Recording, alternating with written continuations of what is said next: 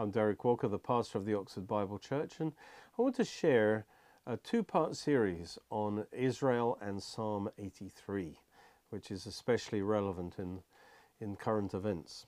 And I want to talk about the importance of Israel in the end time. So this is part one of that series, where I want to, as it were, set the scene about Israel. Now, a lot of Christians don't realize the importance of Israel, but Israel is central to the Bible. In fact, God's everlasting covenant with Abraham, Isaac, and Jacob. And Jacob, of course, is Israel. The descendants of Abraham, Isaac, and Jacob is, this is at the core of the Bible. And for instance, let's read Psalm 105, verse 7 to 12. He is the Lord our God. His judgments are in all the earth.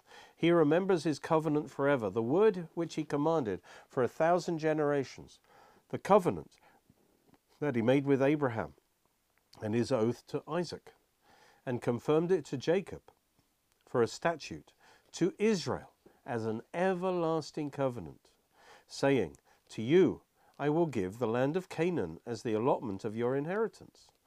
And when they were few in number, indeed very few, and strangers in it. So this is an everlasting covenant, an unconditional covenant of grace, of God's promise, and therefore it continues to be in force. And indeed, God has bound himself to Israel. He is the God of Israel. He is the God of Abraham, Isaac, and Jacob. And in the Bible, there's nothing more powerful than covenant. And the fulfillment of Bible prophecies is ultimately about the fulfillment of God's covenants to Israel. At the heart of the Bible is the truth that Yahweh is a covenant-keeping God.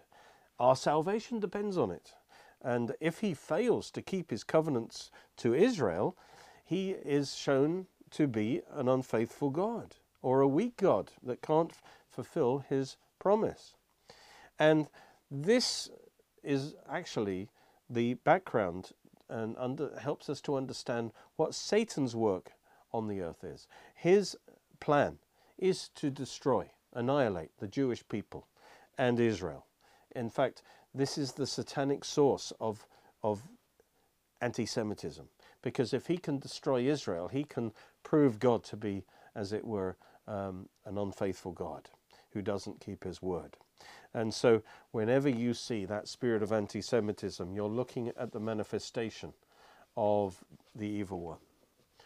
The Abrahamic covenant that God made with Abraham was developed in detail through three further related everlasting covenants. The first one is the land covenant. That's in Deuteronomy 29 and 30, that promised Israel a land, in other words, nationhood. The second was the Davidic covenant, which was the promise of the throne, that God would give the throne, the kingdom of God on earth would be established through the house of David, through Israel, but through David in particular. And Jesus, of course, is the son of David. And he preached that the kingdom was at hand. He was going to establish his kingdom on the earth.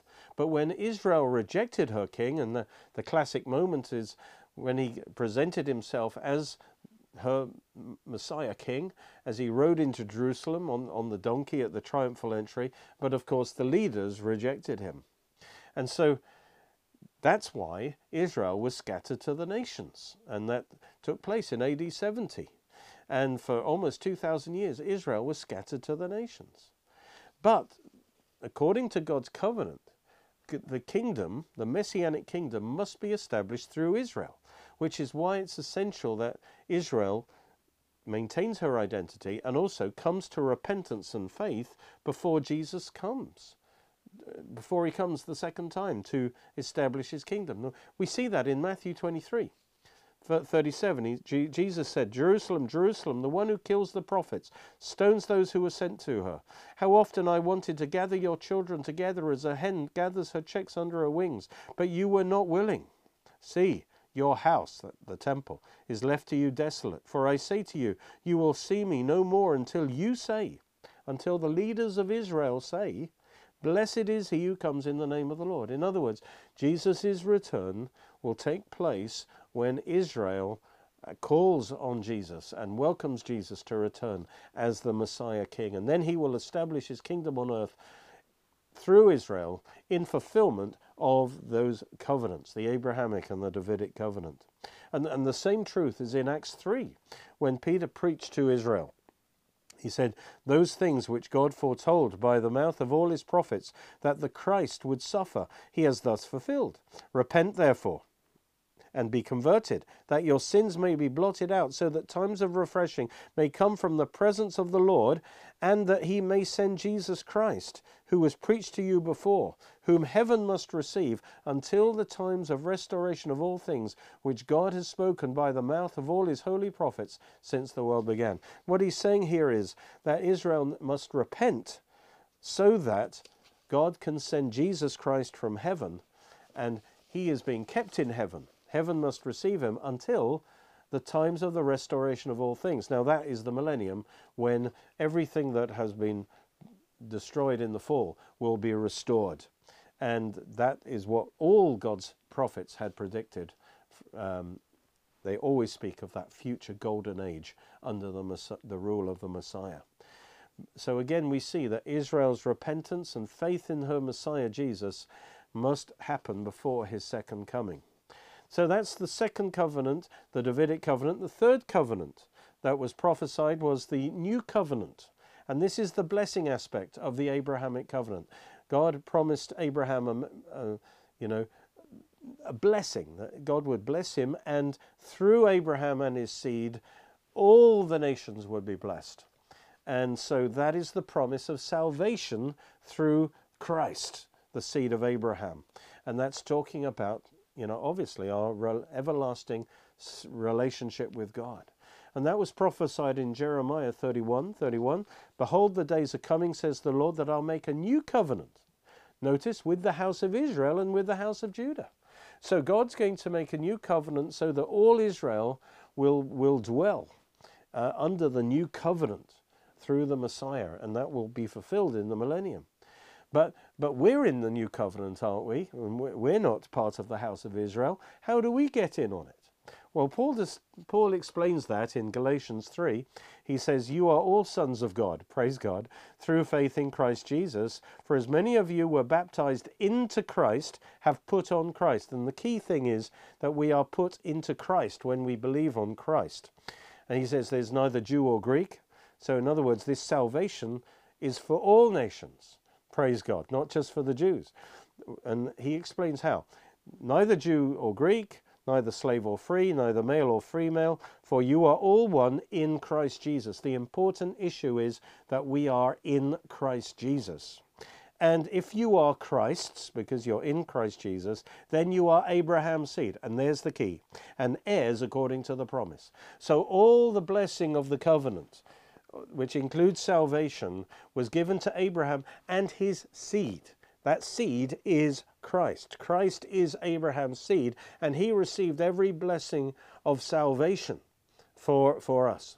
Praise God. So when we're put in Christ, we're put into Abraham's seed, and now we are Abraham's seed.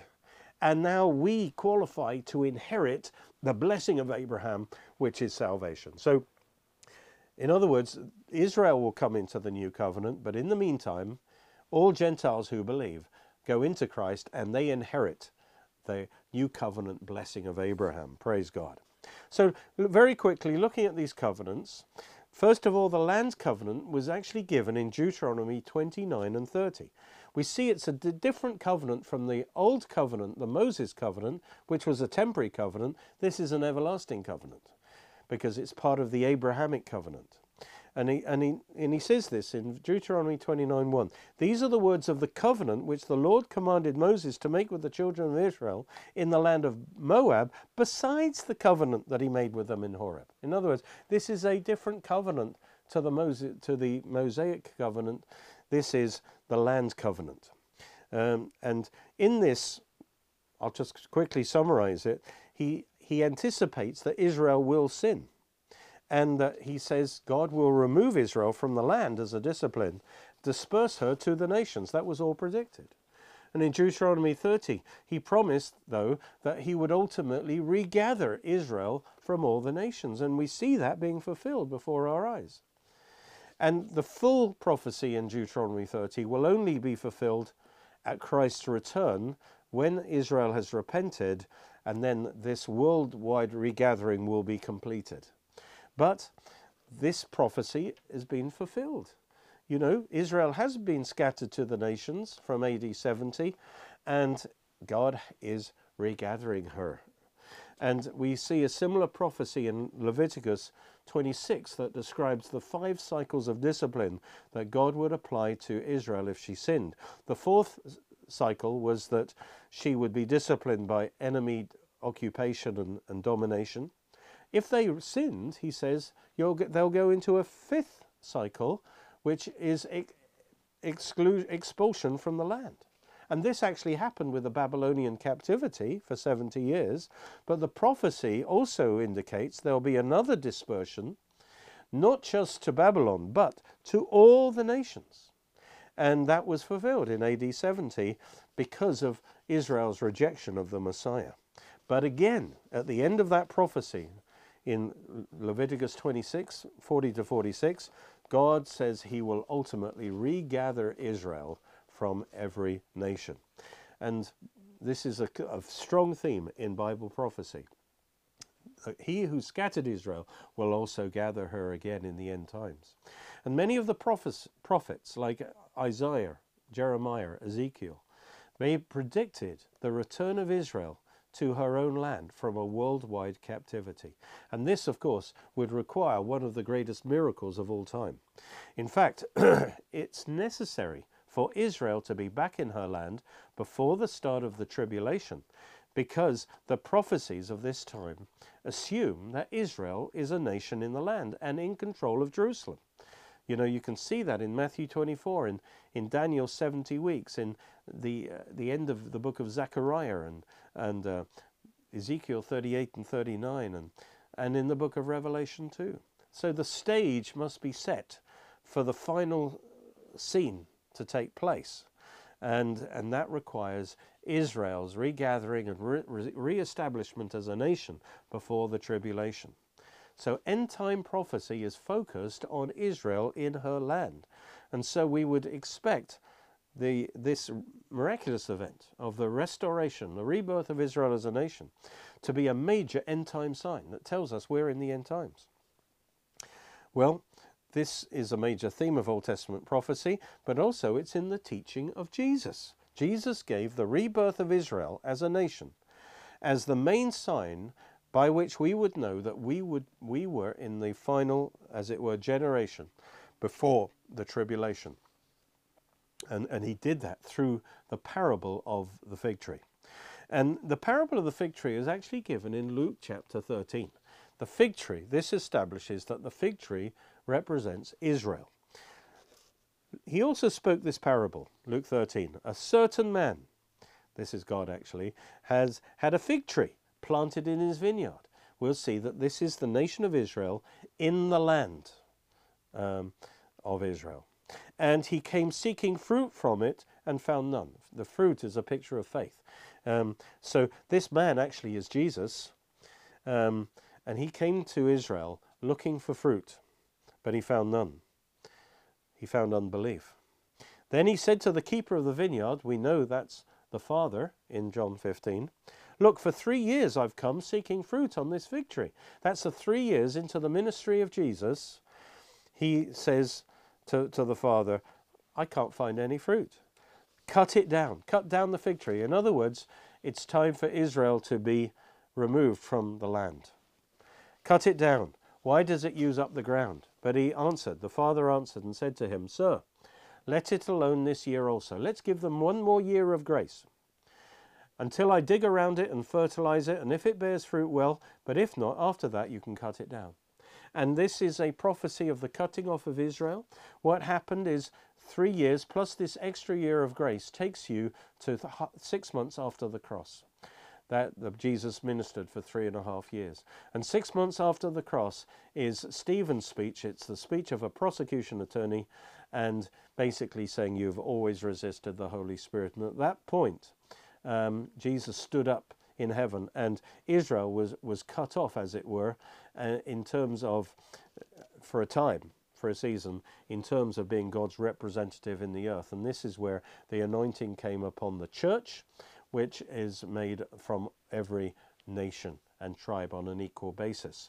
And so since then, the church has been God's representative in the earth. And of course, from Acts chapter 8 onwards, we see the Samaritans and the Gentiles coming into the church. But here we see Israel is the fig tree, but because of unbelief, it is cut down. By the way, in Jeremiah 24, the Jews in captivity who were scattered are described as figs. So the fig tree is when Israel is actually a nation planted in the land. Okay, so is that the end of Israel? Jesus did a similar thing, didn't he, when he cursed the fig tree? That was an acted parable showing that that generation of Israel would be cut down because she did not bear fruit. But in his end-time prophecy, Jesus saw this fig tree of Israel restored back in the land, and the major end-time sign.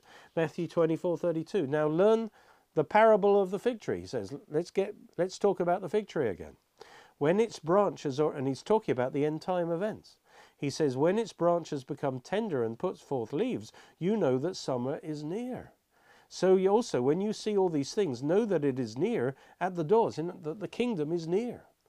So in other words, when you will see the fig tree rise up again in the land of Israel. Now notice, not bearing fruit, just leaves. So again, it predicts that Israel will be restored, first of all in unbelief, will be bearing leaves. But that happened in 1948. The fig tree of Israel was back in the land. And he says, but summer is near. That's the time when Israel will bear fruit. And Israel will come to faith, and the kingdom of God will be established on the earth. And then he says, assuredly I say to you, this generation that sees the fig tree back in the land will by no means pass away until all these things take place. Praise God. The second coming will all happen within a man's lifetime of 1948. And so the rebirth of Israel is a clear sign we're in the last days. The world has crossed over the threshold into the end times right now. And so we are, that's why Israel's in the center of the spiritual action that's going on right now. It's a sign that the Lord is coming back soon, and he's going to save Israel, he's going to restore Israel, he's going to establish his kingdom through Israel. Jesus also predicted this in Luke 21:24. It predicted that Israel would be led captive into all nations, and Jerusalem would be trampled by the Gentiles until, in other words, not forever, that at the end times he's going to regather them. And so until the times of the Gentiles are fulfilled, he's going to hand over Israel into the hands of the Gentiles for a time, but that's going to come to an end, and then Jerusalem will come back under Israeli control. And that took place in 1967. And Gentiles no longer have the right to dominate Israel. That time is finished. And when you read the prophecies concerning the regathering of Israel, it's important to understand, and this is why often people misinterpret them, the prophets spoke of two stages, two divinely ordained stages to this regathering from the nations. First of all, there would be an initial regathering from the nations, not a complete, it would be partial, and it would be in unbelief. And God will bring them back as a nation and prepare them for the tribulation, and he will work with them to bring them to faith in Christ. That will happen in the tribulation. That's the fig tree bearing forth its leaves. That's stage one. And then in the tribulation, all Israel will be saved. They will come to faith.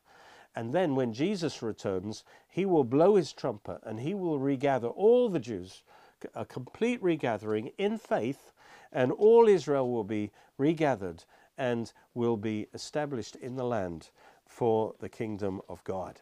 And so it describes these two stages. First, God will regather them in unbelief to the land, and then he will bring them to the Lord. Praise God. And we see that in Ezekiel 36 and 37 in particular. Ezekiel 36 describes their sin, and then he talks about the regathering of Israel in unbelief. That's in verse 22. Say to the house of Israel, thus says the Lord God, I do not do this for your sake, O house of Israel, but for my holy name's sake, which you've profaned among the nations, wherever you went. And I will sanctify my great name, which has been profaned again among the nations, which you have profaned in their midst. And the nations will know that I'm the Lord, says the Lord God, when I'm hallowed in you before their eyes. For I will take you from among the nations, gather you out of all your countries, and bring you to your own land. Notice this regathering is not for their sake. It's not because they're in faith. They're still in sin. But God does it for his own name's sake, for the honor of his name, because otherwise people will think he is a God who doesn't honor his covenants. And so to glorify his name, he has brought Israel back into the land, and for his own name's sake. But they are in unbelief. And then that's confirmed in verse 25 when he says, now that they're back in the land, then he says, then I will sprinkle clean water on you, and you'll be clean. And he says, I'll give you a new heart and a new spirit, and I'll put my spirit within you, and so forth. And in other words, he's talking about the salvation of Israel, but that will happen after they've been regathered to the land in unbelief. And then he goes on to describe that once they are saved, then he says, all Israel will dwell in her land for 1,000 years, and you will be my people, and I will be your God. And this is confirmed in the famous vision in Ezekiel 37 of the scattered dry bones, because it describes the restoration of Israel in the same two stages. Again, a quick summary of it is he sees Israel as scattered dead bones scattered around the world.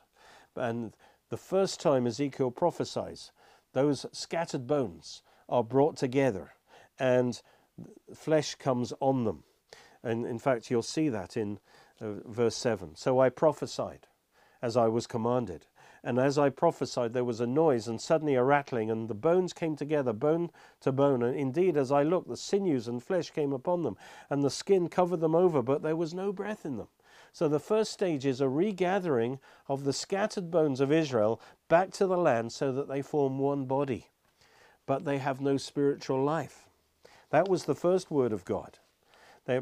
Then Ezekiel was told to prophesy a second time. And that second prophecy says, also he said to me, prophesy to the breath, prophesy, O son of man, and say to the breath, or the spirit, thus says the Lord God, come from the four winds, O breath, and breathe on these slain that they may live. So I prophesied as he commanded me, and breath came into them, and they lived, and they stood on their feet, an exceeding great army. And so by this second word of God, the Spirit of God came into this nation, and Israel as a nation will be saved. That's still yet to happen in the future. In verse 11, he confirms who these bones are. These bones are the whole house of Israel. This is a prophecy of the future regathering and spiritual regeneration of Israel. But it's going to happen in two stages. And so the detail of it is that God will do that over a process of time. He is gathering those bones. He is putting the flesh on those bones, and the time is coming when he will actually breathe the breath of life. They will receive the Spirit of God through the new covenant. And so we're going to pick up on this next time, but I would just want to say that in the prophecies, it predicts the first regathering of Israel, and that's fulfilled. The central date is, of course, 1948, when Israel was reborn as a nation. 1967 was when Jerusalem, the historic capital of Israel, was recaptured and came under Israel's control. And now we're going to look at the next major prophecy that was predicted, and that's Psalm 83. And we're going to look at that in detail next time. There are in fact two prophecies that talk about warfares that take place once Israel is regathered to the land in the last days. and they are Psalm 83 and Ezekiel 38. In fact, I've written a book about Ezekiel 38 called The Imminent Invasion of Israel. But before Ezekiel 38, as we're going to see, Psalm 83 has to be fulfilled. So the first phase, and in fact, for 75 years up to now, from 1948 to the present time, I'm speaking in 2023, we have been in the fulfillment of Psalm 83. And this describes the inner ring of nations around Israel conspiring together to destroy her. Now, once these inner nations, and the prediction is that these inner nations will be defeated by Israel militarily, once that happens, there will be a time of peace.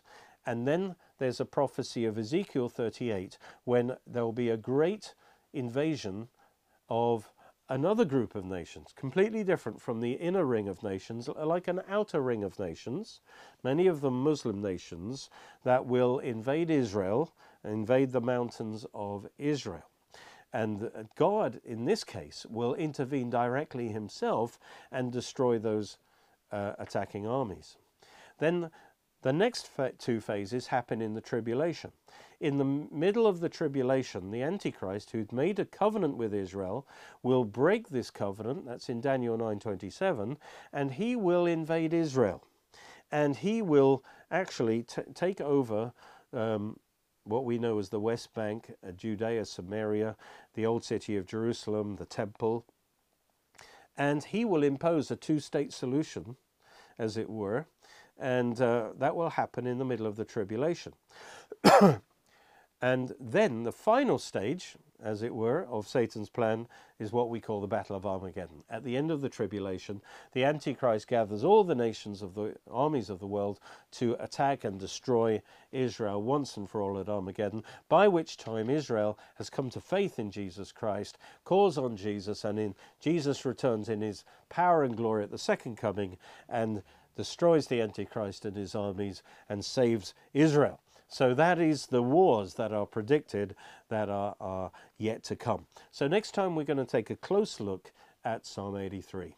Thank you for watching. Join with us at Oxford Bible Church every Sunday at 11 AM Greenwich Mean Time for our live stream service. Or join us at Cheney School, Headington, Oxford, OX3 7QH. You can watch more of our teachings on our Roku channel and Derek Walker's YouTube channel. All Derek Walker's books are available in printed and Kindle versions in all Amazons worldwide or online with other great products, where you can also support our programs at www.oxfordbiblechurch.co.uk or by calling 01865 515 086.